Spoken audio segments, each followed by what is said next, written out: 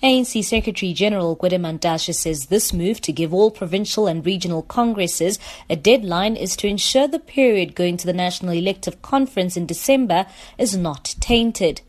You know, if you convene a regional conference today, it doesn't matter how you manage, how tight you can try, it will be impacted on by the national dynamics, and we're trying to save regions and provinces from themselves and say, please hold on.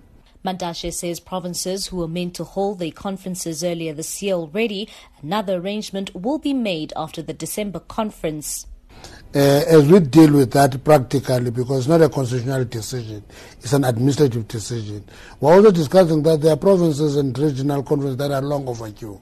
We'll have to sort that one out, because if your conference was due in March, you can't hide behind that letter that you have not held your conference.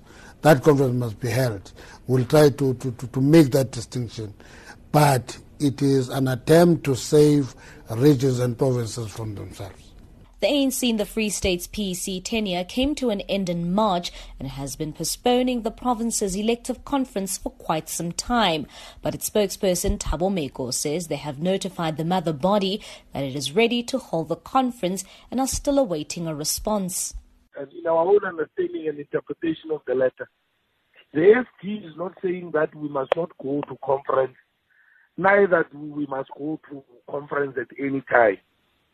The process, as we understand it, because remember we've been preparing for provincial conference, is that the national office through the Secretary General will then sign off our conference in terms of the date and logistics and everything else.